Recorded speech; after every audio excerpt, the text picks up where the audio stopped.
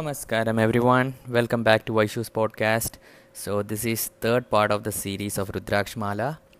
So let's go directly into the next set of questions that most commonly people ask.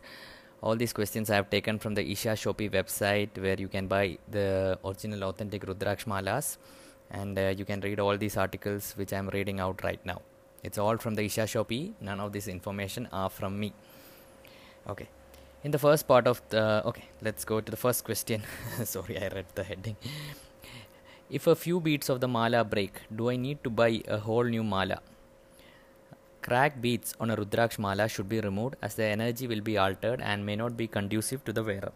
Individual beads need not be replaced as long as the total bead count on the mala is 84 plus the bindu for people who are age 14 or older.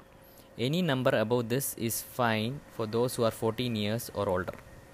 To remove the cracked beads, the mala can be opened and restrung. When rethreading, any bead can act as the bindu. It doesn't have to be the one that was originally used.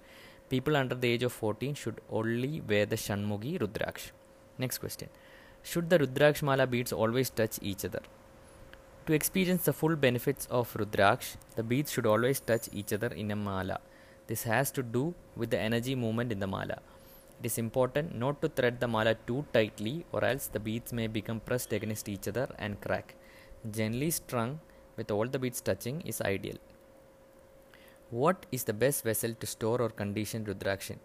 Since Rudraksh are natural seeds with a unique composition, it is best to store them in a natural vessels. When conditioning, using mud, glass or wooden bowls are best. Alternatively, gold or silver bowls can be used if available. When conditioning, it is important not to use copper bowls as the ghee and milk can react to the copper. But it is fine to store Rudraksh in copper when not conditioning. Using plastic to store or conditioning a Rudraksh is not ideal because plastics can react and leak harmful substances. When wearing Rudraksh, silk thread is the best natural option to use due to its quality and strength. Thin gold or silver chains can also be used if malas are threaded with utmost care to ensure no seeds are cracked or harmed in the process. How to tie Gauri Shankar to the Panchamukhi Rudraksh? A Gauri Shankar Rudraksh comes with a metal loop intended for you to tie to the end of a Panchamukhi mala or to easily tie to any silk thread or gold or silver chain. When adding a Gauri Shankar to a Panchamukhi mala, it is important to leave the bindu in place. The Gauri Shankar can be added as an additional bead below the bindu. The bindu is important because it ensures that energy flow in the mala is not circular. If it becomes circular, it might cause some people to feel dizzy. Are there any obvious ways to spot a fake Rudraksh? Sadhguru answers to this. Traditionally, malas were always dealt with by people who held it as a sacred duty in their lives. For generations, they did only this.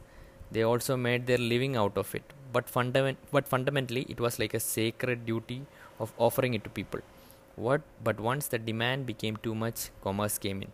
Today in India, there is another seed called